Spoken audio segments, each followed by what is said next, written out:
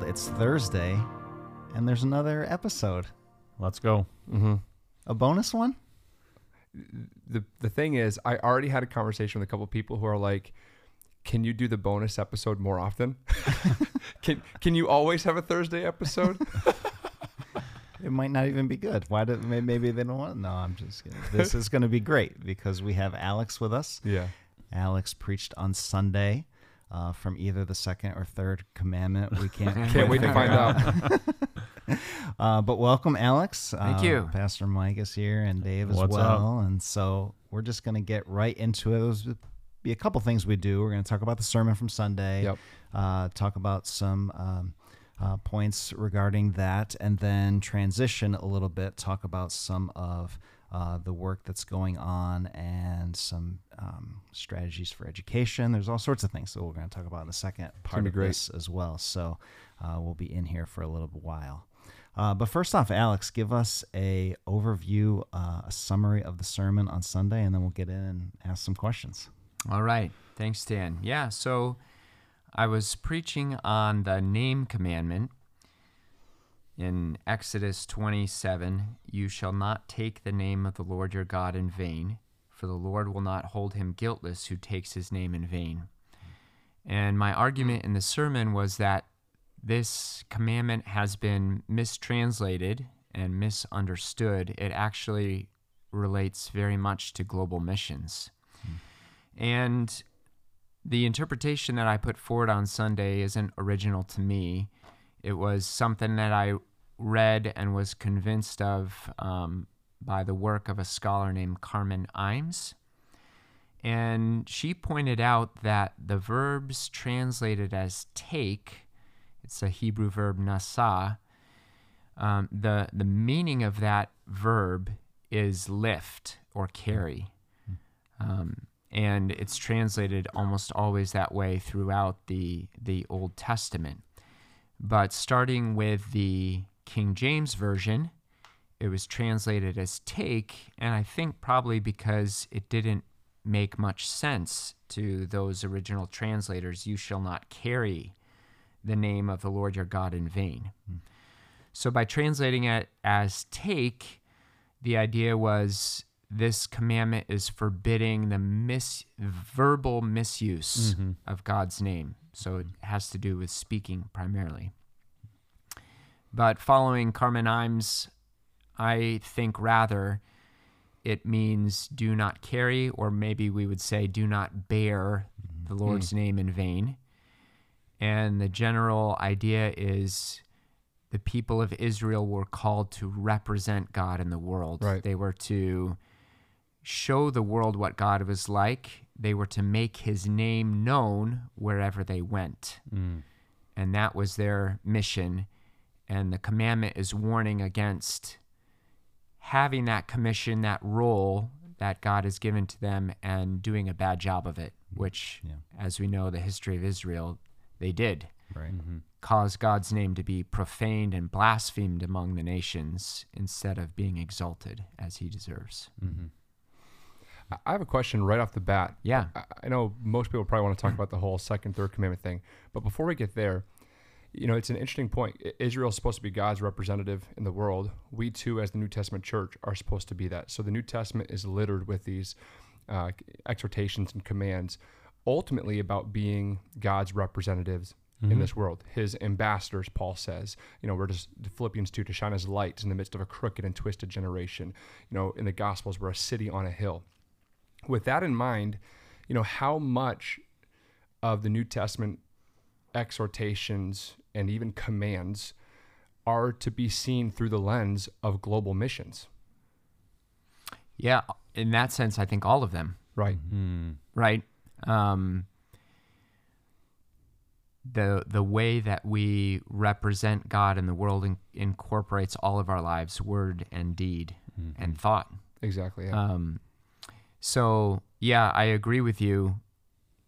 This is kind of the filter through which we should understand the other commandments, and our role as New Covenant believers, I think, is fulfilling the intention of the Ten Commandments and more broadly the law. I love that too, because most people, I think even in the Western church, kind of think as the work of global missions as out there somewhere. And I'm supporting in prayer or encouragement or financially or whatever it may be. And certainly there's a portion that is very, very true and wonderful and necessary, especially when we're talking about frontier missions, going to the unreached. But when you think about our role as a representative of Christ's kingdom, that brings all of that to the forefront of my daily life, which I know we're going to talk about here later on. But it is kind of a whole perspective shift to go, oh, wait a second, especially when you tie it to this command, as you did on Sunday so beautifully. I am everywhere I go bearing the brand of Christianity. You know what I mean? It's like on my forehead, it's written on my chest. And so the way I act and react, the way I speak or when I don't speak, how I live is representing Christ and his kingdom. And it's either going to be, this beautiful invitation, an example of the love and character of God, or it's going to be constant unnecessary stumbling blocks. So I just love that you kind of brought the whole mission work right to my own feet and my own heart, and talked about it's really like a priesthood of all believers and a responsibility that we all bear together. So it's powerful. Yeah, absolutely. And it is an individual responsibility, but of course the 10 Commandments were addressed to the nation of Israel. Yeah. This was their corporate responsibility to bear God's name well. And I think as you move into the new covenant, this is the responsibility of the church as well. So New City, as a community, the way that we treat each other, the way that we live life together as believers is to be a corporate witness to God's name. Amen. Yeah, what this clarification of this commandment did, it's like I viewed it as like a clarification and like an enhancement, because I don't think you would deny this command includes verbal misuse, right? Oh, yes. So you gave a couple examples of blasphemy and misuse. Yeah. So that would be included in there, right? Which is excellent. But there is seemingly some type of order a little bit to the 10 Commandments. I mean, to be on the list at all is great. I mean, it shows the importance. You were like, why would we put this? I remember you putting up two fingers. Number 2, like that would seem to be. And so we'll get to whether as it's opposed to murder. Yeah, right? That was a great point. And we'll get to whether it's 2 or 3 and just after this. But I think that seeing how central what a priority is. If number 1 is have no other gods before me, that seems to have international application because there's a multiplicity of gods of the nations. And then secondly, then is that if you're only going to worship the one true God, then you need to bear that name well, and that has implications and applications for every area of my life then. And so then it's like, oh yeah, that totally makes sense that would be at the top of the list, and beyond just the verbal thing. So I felt like it just really broadened and enhanced what this is. I'll have a couple questions after, but I want to hear you about second and third commandments. So okay, go on that. Yeah. Good. I did receive a couple of questions about the numbering of the commandments. And again, the perspective I now have, I didn't arrive at through independent study. I read an essay written by a scholar named Jason DeRouchie in a volume honoring Daniel Block called For Our Good Always. He writes an essay called Counting to 10. And I can make that available to Mike and Dave and Dan. So if you're listening to this and are interested in learning more, I can get through them a copy of this essay to you. But let me just give you a couple of the high points. He's just going to read it. It's about 2,500 words. He's just going to read it really quick for us. That would be useful to do, but so Jason DeRouchie first points out, as maybe not all of us will be aware, that there is quite a bit of debate among Jewish scholars and Christian scholars about how to number the 10 Commandments. I remember as I was considering this, I went through and I counted the number of imperatives in the 10 Commandments, and there's 17 of them. Mm-hmm. So you have to fit 17 commandments into 10 words, is how to literally translate the term in the Hebrew that is used to refer to these. Mm-hmm. So how do you divide them? And different Jewish traditions do it slightly differently.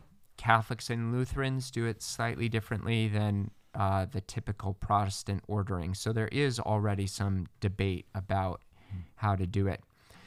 But Jason DeRouchie points out that starting at the end, because he would break what we typically think of do not covet, he divides that into 2 commandments. And in the essay, he gives several reasons why. But if you look at Exodus 20, verse 17, you'll notice it says, "You shall not covet your neighbor's house. You shall not covet your neighbor's wife or his male servant or his female servant or his ox." Now, he points out that the verb is repeated there.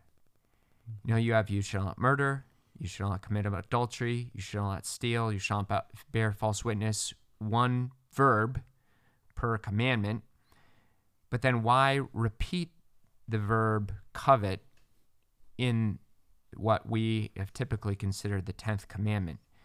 And then furthermore, "You shall not covet your neighbor's house. You shall not covet your neighbor's wife or his male servant or his female." Now, if that was really truly lumped into one commandment, it would make more sense, at least in my mind, if it was written, "You shall not covet your neighbor's house, nor his wife, nor his male servant, nor his..." And there's just enough grammatical clues there that in the author's mind, these might be separate commandments. But it becomes even more clear, and this is where it starts to get complicated, when you look at the republishing of the 10 Commandments in Deuteronomy 5, because there are slight differences people may be aware of, especially related to the Sabbath commandment. Kind of the reasons given for observing the Sabbath are different in the listing of the law, the 10 Commandments in Deuteronomy 5. But if you look at Deuteronomy 5:21, it says, "And you shall not covet your neighbor's wife, and you shall not desire your neighbor's house, his field, or his male servant, female servant," etc. So in this case, actually a different verb is used to further distinguish those. So following Jason DeRouchie, I think probably this is not the 10th commandment, but the 9th and 10th commandment, that this gets divided. And then if you go back to the beginning of the 10 commandments, typically the intro in Exodus 20, sorry, one second, let me get there. In Exodus 20, verse 1, "And God spoke all these words, saying, I am the Lord your God," verse 2, "who brought you out of the land of Egypt, out of the house of slavery." Most often that is seen as the prologue, not a part of the 10 words. "You shall have no other gods before me. You shall not make for yourself a carved image." What DeRouchie argues is that look at the first person pronouns in these first few verses. In other words, the I's, the me's. Consistently from verse 2 to verse 6, you have I and me, the first person pronoun throughout all of these verses. And then starting in verse 7, it switches to third person. It's third person for the rest. So already you have another grammatical point that is suggesting that we take these verses together. Then it says, "You shall have no other gods before me." And then in verse 5, "You shall not bow down to them or serve them, for I am the Lord your God, am a jealous God." So what does the "them" refer to in verse 5? He argues grammatically it makes more sense to point back to verse 3. "You shall have no other gods before me." So that would be another slight indication that these things, these two words should be taken together actually as the first commandment. And then a final point that he makes, and of course he makes this case much better in the essay than I am doing right now. But he says in the first, what he numbers 4 commandments, there is the commandment that's given and then a rationale or motive. A commandment, rationale, commandment, rationale.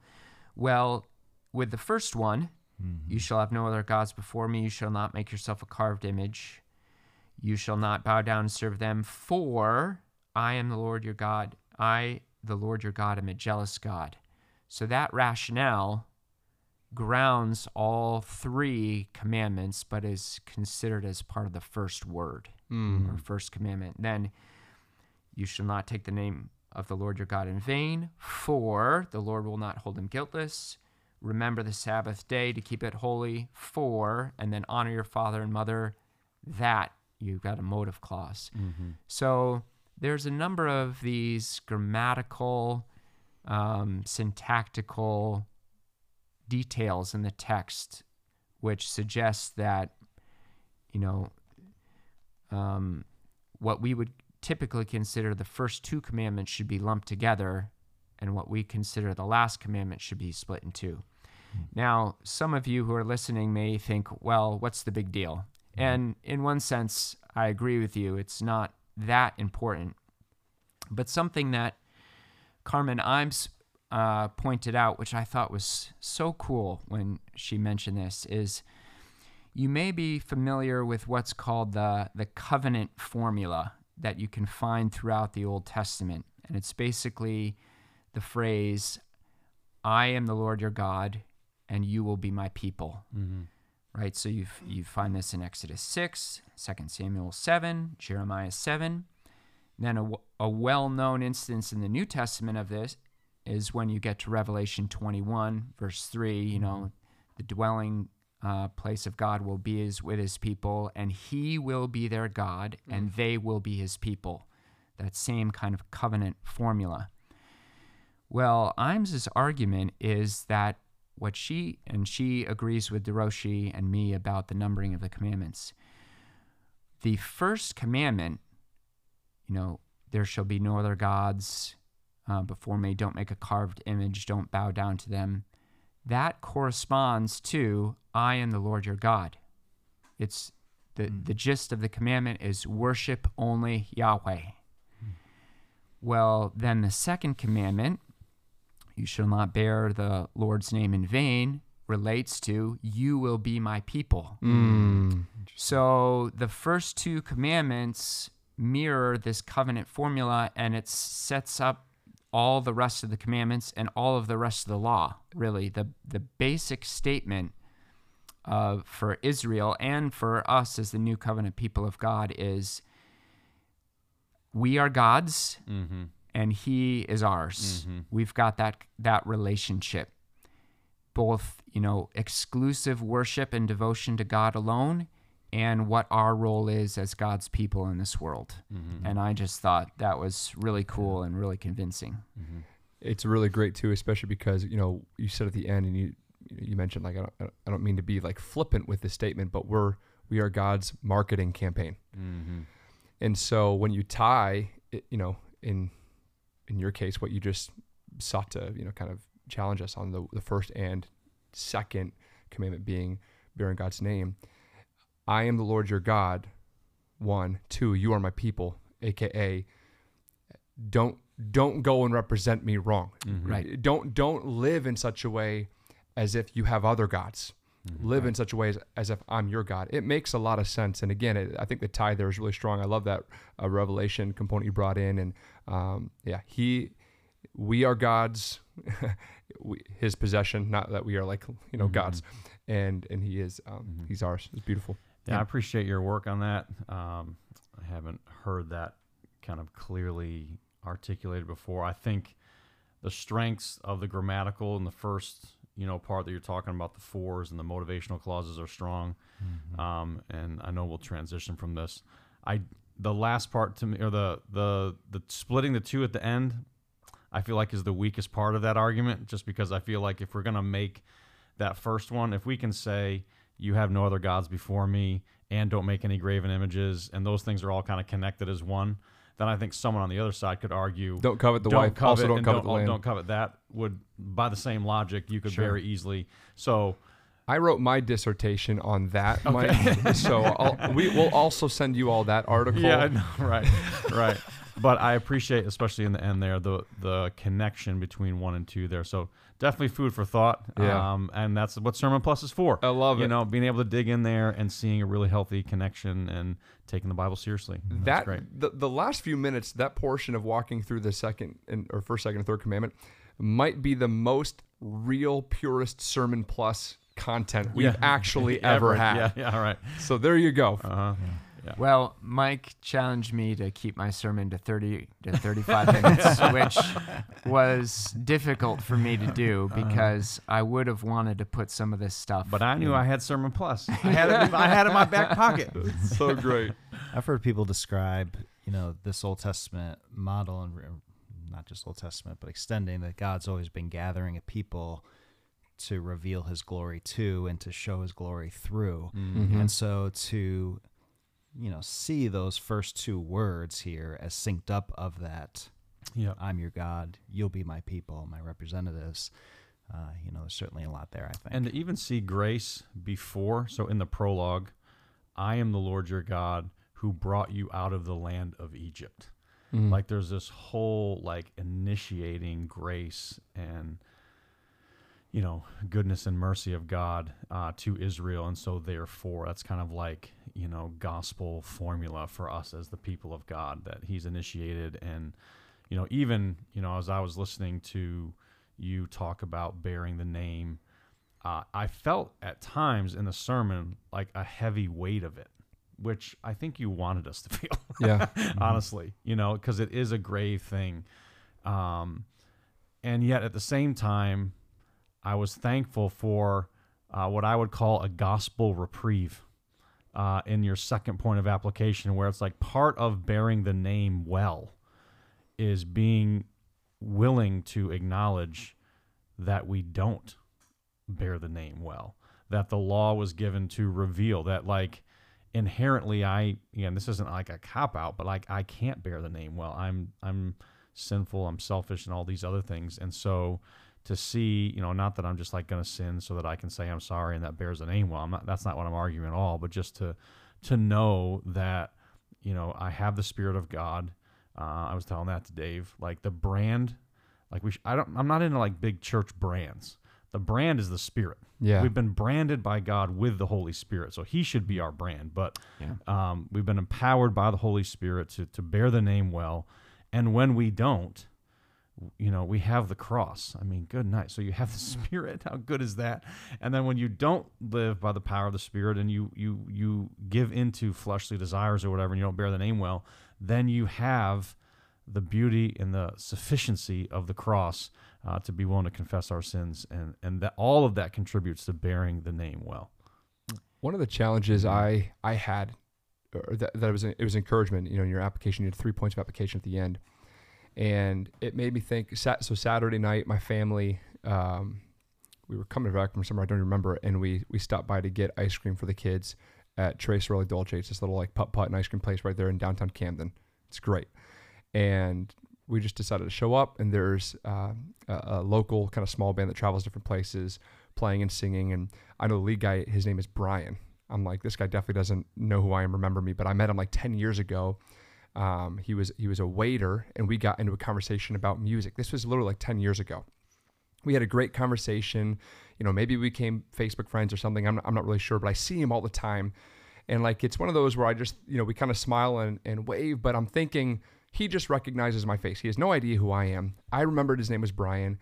And even at the ice cream place that night, I saw 30 people from the community that I know, and the place was packed. And you're having a conversation constantly. I remember leaving that night thinking oh man, every time you're out there, if you come in contact with people they know who you are. So I was even conscientious that night about how I'm interacting with my kids, how I'm interacting with my wife, not trying to put on a front, but just very aware that I'm representing more than just me. Yeah. And so here was the pivotal moment that got me thinking of Sunday morning. I'm walking away, Brian and his band, again, I'm like, this guy doesn't know me. They just finished a song, and I just wanted to encourage him because he's great. He's an excellent musician. It's my favorite local group. And so I just waved my hand. I said, you're crushing it, Brian. Great job, man. And he goes, thanks, Dave. Good to see you. And I walk away, and I look at Abby. I'm like, did he just say my name? And she's like, yeah. How does he know you? I'm like, I met him 10 years ago, like once. Yeah. And it meant so much to me, first of all, that he knew my name. I was like, that is amazing. And then I thought, oh my goodness, like he knew I see him all the time. How have my other interactions been like when he's been around? And the point is, people who know you know who you belong to. They know who you profess to be. Mm-hmm. And so I sent him a message, and again, he knew I was a pastor, he knew I was a Christian, he knew I was a musician, these types of things. And I just thought, man, so Sunday morning, I was like, yeah, I am always bearing the name of God with me. And I want to be faithful in how I'm representing him and inviting people into his story. Yeah, amen. I often think through the lens of parenting about the Christian life. Mm-hmm. And I think all of us as fathers, as parents, can realize that, we've made mistakes with our kids. We haven't done things as wisely or as patiently or as lovingly as we would want. And those things are very painful and painfully obvious to us. But my prayer for myself and my wife is that when our kids leave our house, they might recognize, our parents didn't get it all right, but when they made mistakes, they were quick to come back to us, humble themselves and say, you know what, I'm sorry, I didn't handle that well. I shouldn't have gotten angry, or I made a mistake here. And that one of the primary ways we can witness to our kids is, no, we're not perfect, and we often fail and sin, but we're always quick and humble to ask for forgiveness, to acknowledge our mistakes, not to make excuses for ourselves, but just to own it. Mm-hmm. And so that's, of course, I think the way that we need to be in the world as well, as I mentioned in the sermon. Between the politicians and, pressure to represent yourself perfectly on social media, there's a lot of cultural currents going the other way. So we really can be distinct as the people of God if we are repentant, we are humble, we show that, hey, we don't represent God as we should, but we are so grateful that there is forgiveness and mercy and restoration with him, and we want to live for him, and his grace and mercy want us all the more so to live in a manner worthy of the calling that we've received. Amen. It's like the grace of God so embedded in his character that the people of God can reflect both God and being his people, as they both model holiness and yet humility. Exactly. So it's kind of there's an interesting weave. The goal is always to bear the name of Christ well. That never shifts. So that's the calling, that's the high calling, and then living into and living up to that by grace is important. I would just say one other thing about just sermons in general. So I had an experience actually last night. So this is Thursday when we're recording. So where I felt like my behavior was like right on the edge in a coaching situation. And so, went home and talked to my wife about it and prayed through it, and decided to reach out to somebody about it this morning. And it was the sermon. It was the word of God spoken to me. Again, normally I'm a preacher, so I'm doing a lot of the preaching. That never happens when I'm preaching. But we brought in a guest preacher, and Mike felt the conviction of the Spirit. And so, just a word. I don't know if you're listening to this. I'm sure I'm preaching in the choir. If you're listening to Sermon Plus, you're definitely listening to the sermons as well. But just thankful to God for the gift of the gathered church to hear the preached word. I know I was having a conversation with Alex and Betsy recently, and they were processing through some things, and Betsy just mentioned how a sermon had affected her, what she needed to hear in a very difficult moment. And so just, the grace of being present in a sermon.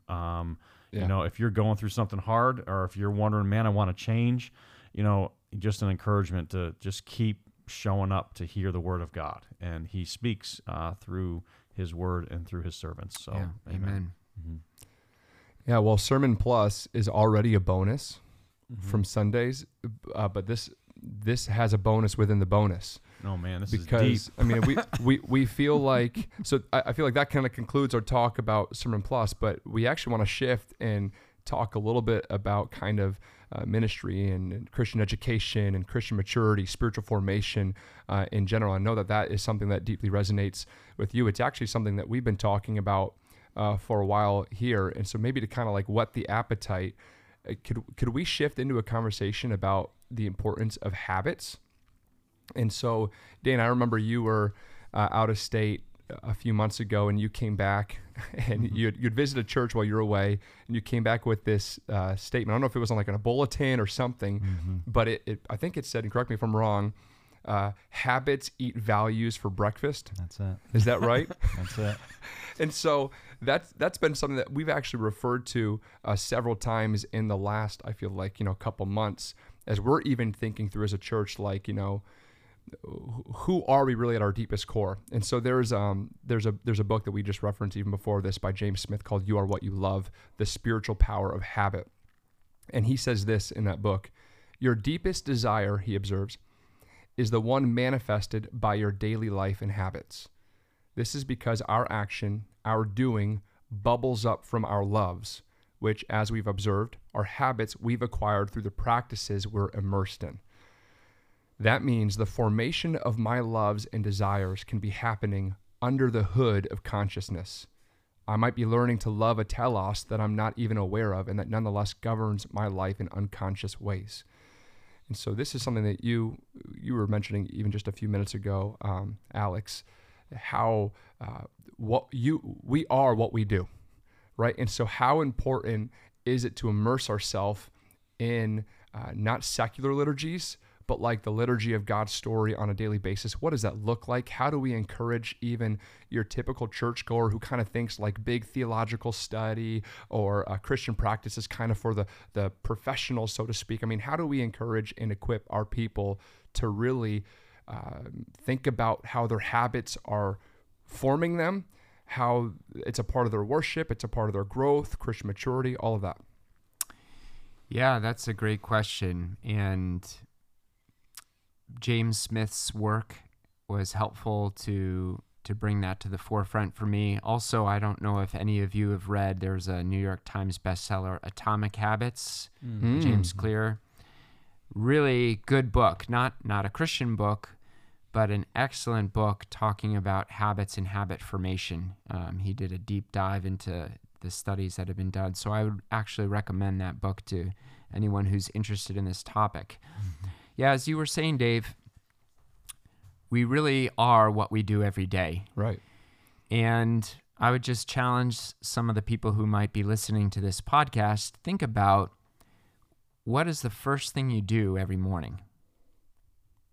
Whether it's check your cell phone or do something else. And then what do you tend to do at the end of the day when you're tired and stressed out and you need a release? Or what content are you feeding yourself, on a drive to work or when you have a few minutes and you want to look at something? Because those things are shaping us incredibly, but as you said, Dave, even unconsciously. And I think we make a mistake if we think that a 5-minute devotion in God's Word can kind of reverse all of this spiritual formation that's happening kind of unconsciously throughout the day if the vast majority of our time is spent meditating on other things. So yeah, it is, I think, a call to self-examination first, and I think the first step is just being aware, doing maybe a spiritual inventory, like what are my habits? Right. What are the sources of information that I'm immersing myself in, and how might they be forming me for good or evil, even if I don't always realize it?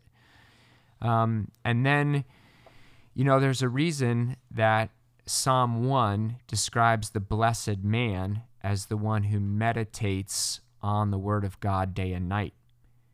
And how important meditation it is, but how important it is to, as one of my former pastors used to say, what frame of mind, or what do you shift into, when you're in neutral? What's your default position as you go through your day? Great question. Yeah, and man, when you start looking at your life through that lens, it's really convicting about kind of what you're opening your mind and what you're opening your heart to.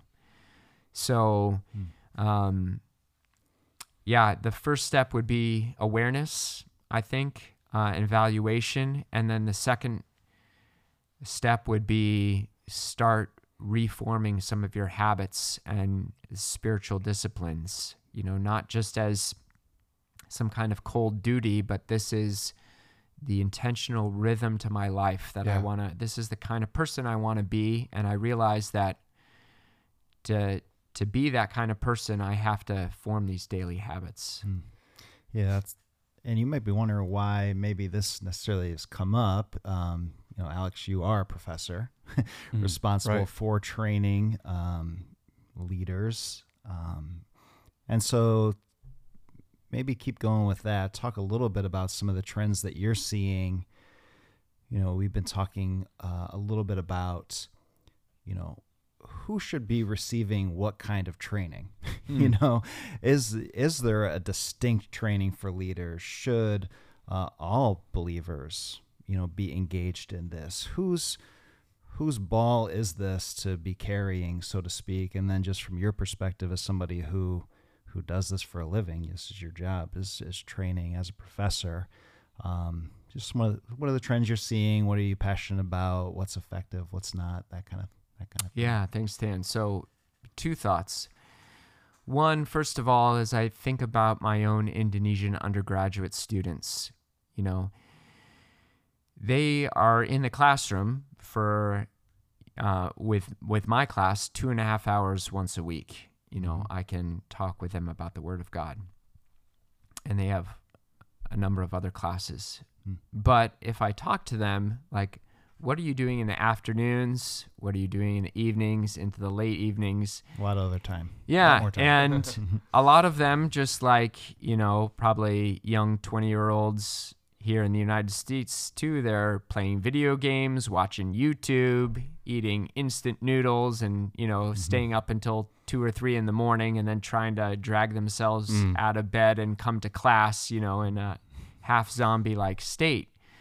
And of course, that doesn't make for effective learning. It doesn't make for effective spiritual formation if you're in the classroom a couple hours in a day, but then all the rest of the habits and the current of your life is pulling in a different direction. So yeah, I see that issue in my school as well. Maybe I could go on a bit of a tangent here for a second. I had an idea a few years ago of why aren't there more seminaries in the United States that combine theological education with boot camp? Love this. Basically. Because I think a lot of young men would be attracted to it. For sure. So my idea was, what if you got a place... I'll go back to seminary right now. All right, Dave. What if you got a place like in the woods in North Carolina, and you got, some ex-drill sergeant to partner with you, and you had a group of young single men, and you said, okay, you're going to come here, we're going to train your body and your mind. You're going to get up every morning, do PT. Are you listening, George? Oh, man. And we're going to watch your diet really carefully. We're going to be immersed in the Word of God. We're going to be doing tough and challenging things. And maybe we'll give you 30 minutes a day on your phone, and then you're going to be in bed with the lights out by 10 o'clock or something. And my prediction is if you immersed guys in that kind of environment for a year, they would emerge physically stronger, fitter, more mentally alert, tuned into the Word of God. Oh, man. And, that kind of thing, it would take a while to reform the habits, I think, and they might not like it at first, but once it becomes kind of second nature, then I think at the end of just 1 year, it'd be a profoundly different way of living. For sure. So as I've thought about the Indonesian context, I've thought, oh, well, could I start some kind of maybe 40-day challenge in which I invite a bunch of guys up and we try something like this? And that's one of the ministry dreams I have that's kind of on the shelf, but it does combine. I'll Okay. come. I'm All telling right, you right Dave. now, I will come. And I know of 2 other guys that will come and help for sure. Yeah.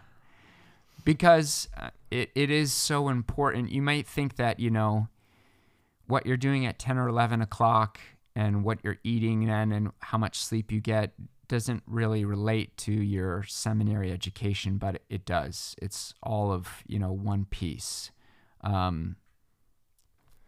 Here's what's amazing about this. You mentioned they might not even like it. Like if you're not in the habit of like exercising or going to bed early or waking up early, you don't like the beginning, but you want it. And what's amazing is, with what's happening in culture and the ability to so easily numb and entertain yourself, it's like at the end of the day, a lot of people aren't happy with their habits. If you were to take a poll, like, you said the first step is kind of becoming aware. If you were to do spiritual inventory, I think most people would want to make a lot of adjustments. It's just hard. But they do actually want to change. And it is even amazing too. I'm experiencing this right now because we have 2 young kids. That whole we are very aware of secular liturgies or poor practices or information download in relationships with our kids. And we're doing the best we can by God's grace to limit, certain things, encourage other things, provide other things. And we do this for the care of like small children. And I'm sure like into the teenage years, I'm looking at you guys because you've got older kids than me. And then we can kind of just like think that we don't need that. Like, oh, I'm good. I need to make sure that you don't get too much screen time. I need to make sure that you don't, your eyes are protected from these immodest things and that you don't hear these types of things. And, you need outside, time to get out in the sun and run around. But like, I don't need that. You know what I mean? You're right. And we become increasingly unhappy, or we fall into, and that's what I loved about, what James says. Oftentimes it's just this unconscious thing, but it is forming us in incredible ways. So, yeah. Yeah. Amen. Amen to that. So the second thought, I'm trying to retrace my steps here. What do I notice about theological education? And I think what I wanted to say was this term that we have, disciple, right? What does that mean? It basically means a student or a learner that you kind of apprentice under a master. And if we are all disciples of the Lord Jesus, then that commits us to lifelong learning with Jesus. And this is not something that's reserved just for the pastors, just for the professors, just for the so-called elite within the church. We'll have to think about training and theological education and reading, books about the Bible and so forth. Those things can't be farmed out to the so-called experts. This is the calling of every Christian as a disciple of Jesus Christ. So I think that the things we're talking about here and becoming, more conversant with the scriptures, have a better understanding, putting them into practice, that's the calling of every believer. Mm-hmm. Yeah, it's helpful. Yeah. I think when I think about formation and habits and disciplines and things like that, I've had I've seen you laugh and here we giggle go. and smile a few times in the last 15, 20 minutes. Here we go. And I'm actually going to surprise Dan and Dave here. No. I'm not even going to make. That's some not of why you're here. I'm not even going to make some of the comments I normally would make. That's not for Sermon Plus. That's for Sermon Negative. I'm going to be a good team player here. I'm going to go along with this conversation. I think one of if I were going to say, okay, well, if you're going to ask me what practices do I need, and you talked about the downtime and like a 5-minute thing. When you said the 5-minute thing, like a 5-minute devotional is not going to push back on the wave of that. And it's like, that's true. But so it's like, what are we actually calling people to? Are we calling them to hours and hours of meditation? Are we calling them to reading the Bible? Like, what are we actually doing? And if I'm going to look at the scriptures, what consistently, I think the most consistent New Testament command, exhortation, encouragement is for the believer, and this is going to be no surprise, is to renew your heart and your mind in Christ Jesus, to set your mind on things that are above. Even the term meditate there means, so it actually a 5-minute meditation, this is where I lose the battle. My wife's really good at this, and I'm not as much. My personality is like, I'm going to hit a grand slam or nothing. Like, I'm going to go and pray, all day long and all this other stuff. And my wife's like, no, just do 10 minutes of work here and do 10 minutes of work there and do 10 minutes of work here.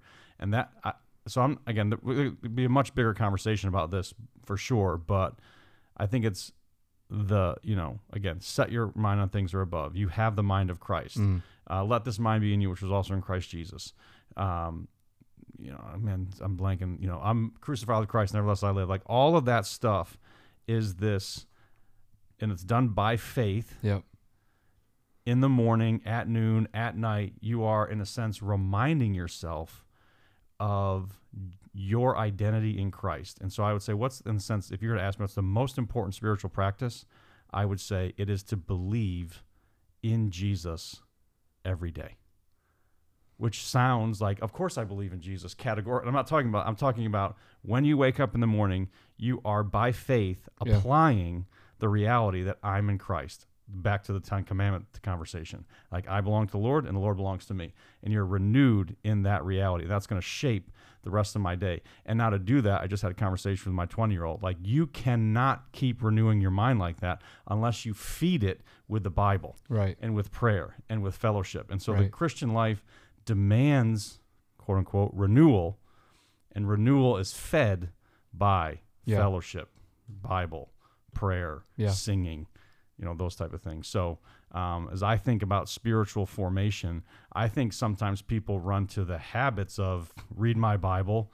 You can read your Bible and not renew your mind. Mm-hmm. You can maybe even go through the motions of praying and not renew your mind. The practice is the end.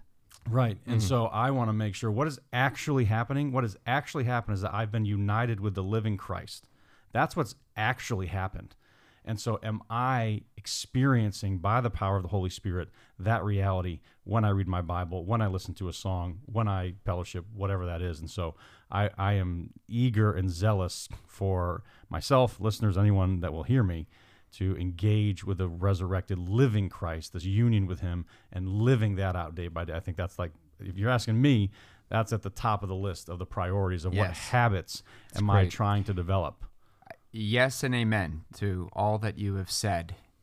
However, I think if we're being realistic, for a lot of people, ourselves included at times, we might sit down to read the Bible or to pray and it just feels dry and like there's nothing there. And in those times, I think we have to be faithful to maintain the habits, even if there might not be that vibrant experience of the Lord, because one of my favorite illustrations of C.S. Lewis, he talks about digging channels, during the drought, so that when the rains come, you can capture, the blessing of God. Can I push back on that a little bit? Yes. I don't But you start with saying however. Okay. I think we're agreeing with each other. In the dry seasons, though, I'm wondering if people are actually even aiming at being renewed in Christ, or if they're aiming at reading their Bible. Yes. If your aim is to be renewed in Christ day by day, meditate in their day and night, you'll be like a tree planted by, like, I just think the aim sometimes, or the goal, becomes the practice, as opposed to the goal being fellowship with Christ. And I'm just wondering how oftentimes, how resistant is Christ to me when I'm yearning for him? And again, I get the Psalms, where are you, Lord? And we can have an old covenant, new covenant conversation there, but So I think that's my pushback. Yes, well said. And I think that if you feel spiritually dry, there should be lament and repentance there, because you realize that, hey, this is not a good position to be in. I want that to change. Mm-hmm. But I mean, I'm sure you know the verse where Jesus says, where your treasure is, your heart is also, which is a really interesting way. It seems like the heart is almost following the giving. Yeah. Right? Mm-hmm. Or the spending. And I think there's a similar dynamic where your habits are, there is your heart also.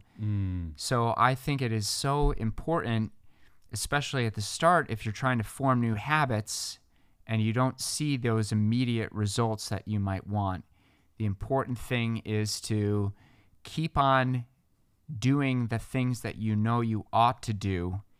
And sometimes you'll find that your emotions and those religious affections and your vibrant walk with the Lord will follow after a time. Yeah, Amen. The whole both and. It's like, should I only be pursuing Christ, renew my mind, when I really am desiring him and his word, and should I avoid it if it's just like to come in a habit, or should I still do it if I'm like feeling dry and stuff? And it's like, well, yes. I remember when you're growing up, I love you, Mom, but I had not a very broad diet. I think I was 21 when I had my first strawberry, or maybe knew what a strawberry was, something like that. It was Easy Mac, frozen Tony pizzas. Tony's pizzas, when they had the curled up pepperonis, they were a little spicy. You remember? Okay, so this was basic pizza muffins. You'd put spaghetti sauce and cheese on an English muffin, put it in the oven. We got it. Okay, we got. I have a few more examples. We got the diet. Okay, you're making me hungry. A lot of pepperoni. A lot of pepperoni. A lot of heartburn. Yeah. So, vegetables and fruits, forget about it. And then I remember when I started dating my wife, she invited me over to dinner. She was going to make me dinner. It was like one of our first times, hanging out with her and her family doing this. And there was like a lot of vegetables. And I remember kind of being like, oh, I don't like any of this stuff.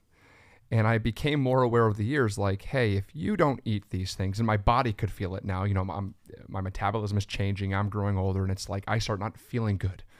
And it's like, oh, if you don't actually do these things, whether you like it or not, you're going to be very unhealthy and like miserable.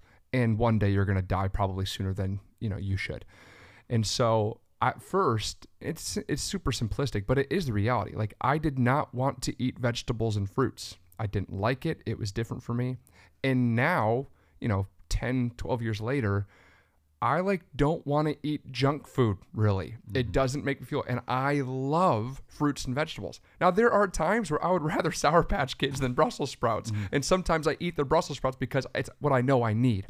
But ultimately, and that's the whole thing, like spiritual formation, what Christ is after is not just discipleship isn't content with just your intellect. Like, Jesus is going after your very heart, your longings, your wants, your desires. And sometimes you've got to push through the hard work to instruct your heart. I mean, meditation, by the way, is a two-way thing. And in the Hebrew, it's talking about like the voice of your heart. And sometimes it's your heart speaking, and sometimes it's you speaking to your heart. So sometimes it's naturally coming up, like the scripture's bubbling up out of me and I'm renewed. And sometimes I need to instruct my heart on how it should feel. So it's kind of both and, I feel like. Yeah. Yeah, and working together, framing it in terms of, considering myself to be an apprentice to Jesus. You see how that term is used other places. It's not just, the theory of building the house. It's here's what it feels like to put the nail in. Like, it's here, you should be able, looking at these materials, these look like this, you get familiar with handling. And so even, James K. Smith uses the eating illustration pretty heavily in his book. Well, he got it from my dissertation. I'm sure he did. A lot of curled pepperoni comments. But really engages the reader. Not a lot of people are walking around thinking that eating those foods is not actually helpful. Right. But it's just there's sort of like even a practice barrier. Like, what do I even do with these foods? Which ones do I like? How do I prepare them? There's a whole habit barrier where That's great. you kind of slide into the comfort of, as he uses in the book, the drive-through or whatever the things you're used to eating. And so I think that there's certainly a connection, and of course we run into a danger when we separate those things. It's not going around bragging about how you eat a Brussels sprout, right? But it's what that is what end is that a means to that you're trying to be committed to. Yeah. How do you get, how do you encourage? So, Alex, our listeners are like, okay, I'm convinced I need to be more engaged in spiritual formation, growing into Christ by His Spirit. And so I want to pursue things like, Christian education and maturity, not like necessarily like on a seminary. People aren't like going back to school to get Bible degrees and stuff, right? But in a very simple way, what are some things that people can do? And obviously talk about awareness and certainly Bible intake and stuff, but what are some tools maybe that you would recommend or practices that you would recommend for your typical churchgoer who's like, I just want to grow. I just want to grow here. Yeah, well, actually, I would say looking at James Smith's book or the book I mentioned, Atomic Habits, would be really helpful for them to start thinking about how is it that I can practically change. But then, and this is, again, not anything new, and the world is clued into this to some degree, but try fasting from your cell phone for a month. Just get a phone that does simple text and makes calls and just see what it feels like. Not to do any social media, not to read anything on your phone or turn off the TV for a month. Shock your system in this kind of fast. And more than kind of a theoretical spiritual inventory by actually trying something like that, I think it's really illuminating as to, hey, what are the things that are forming me? What are the things that I've just become used to? And what are the things that I'm doing on autopilot? I think that's what we're saying. Exactly. Like, your life on autopilot looks like what? Right. And how can you change that? So, yeah, a fast, digital media fast, could be a very powerful first step in forming new habits. When we talk about, it's always awkward when you're like a pastor of a church and you're like, hey, it would be cool to get involved in a group because it kind of feels like, self-serving. So even taking off my pastoral hat, you've mentioned this several times, Pastor Mike, how crucial growth groups or, a group of men that you've met with regularly have been in your spiritual formation and pursuit of Christ over the last decade plus. And so it's not just, so Alex makes a great point. Like there are things that need to go. That's a whole Hebrews 12 thing to run well, like sin for sure. And there's a lot of other stuff that doesn't help you run. And so that awareness inventory is good, but there's also like a refilling, like what does need to go there? What does need to fill you? And relationships, accountability, growing together is so crucial. And so we don't, the local church doesn't come up with like Bible studies just so you can be busy. It's meant to actually, be instructive and informative and also get at your loves and your hearts, your longings, and cause you to think different and think, reorient your values to kingdom values, reorient how you view the gifts and abilities and resources that God has entrusted you to steward well for His kingdom, to think about how you're parenting, to think about how you're loving one another, to think about how you are a friend or a spouse. And so, a great encouragement would be, if you were to take that seriously and actually say, okay, the next month I'm not going to do this, or I'm not going to do that. What is something that you can then do, and who can you do it with that's very intentional, right, to know more about Christ, to become more like Him, and to love Him and others better during that time. Yeah, doing it with a group of friends or your spouse or something is powerful. And like you were saying, Dave, it's the whole putting off the old man and putting on the new. That's good. The two have to go together. Right? That's good. Yeah.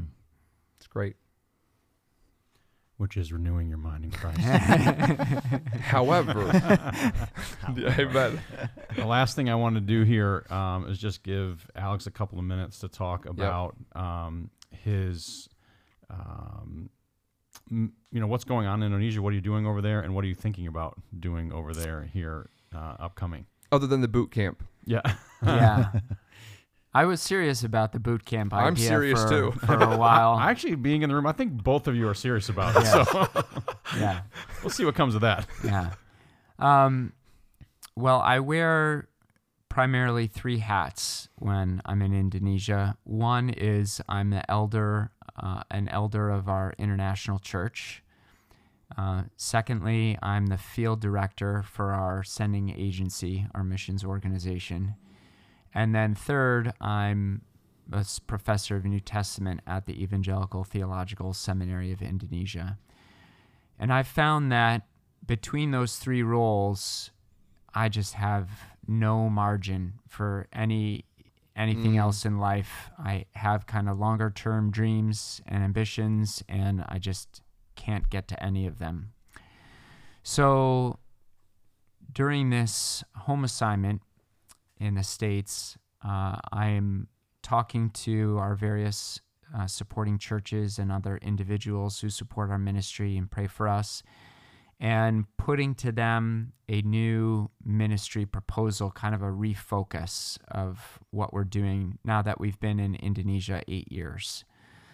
And the idea is to approach the seminary when we get back, if we sense that people are with us in this, and seeing if I can dramatically reduce my workload at the seminary and maybe just teach 2 or 3 doctoral courses in a year and supervise a few doctoral dissertations. And with the time that's freed up, I want to finally finish my commentary on Titus and do a couple other things. But the major project that I feel like the Lord has put on my heart is to start a new non-formal, unaccredited institute in Indonesia that would create biblical and theological courses that can be accessed on cell phones. Mm-hmm. I've explained to you guys that in Indonesia, very few people have laptops or desktop computers, but if I had to guess, I would say more than 95% of all Indonesians have a smartphone. And that's become something that's been really prevalent and really important to Indonesians in the last, I would say, probably 10 to 15 years.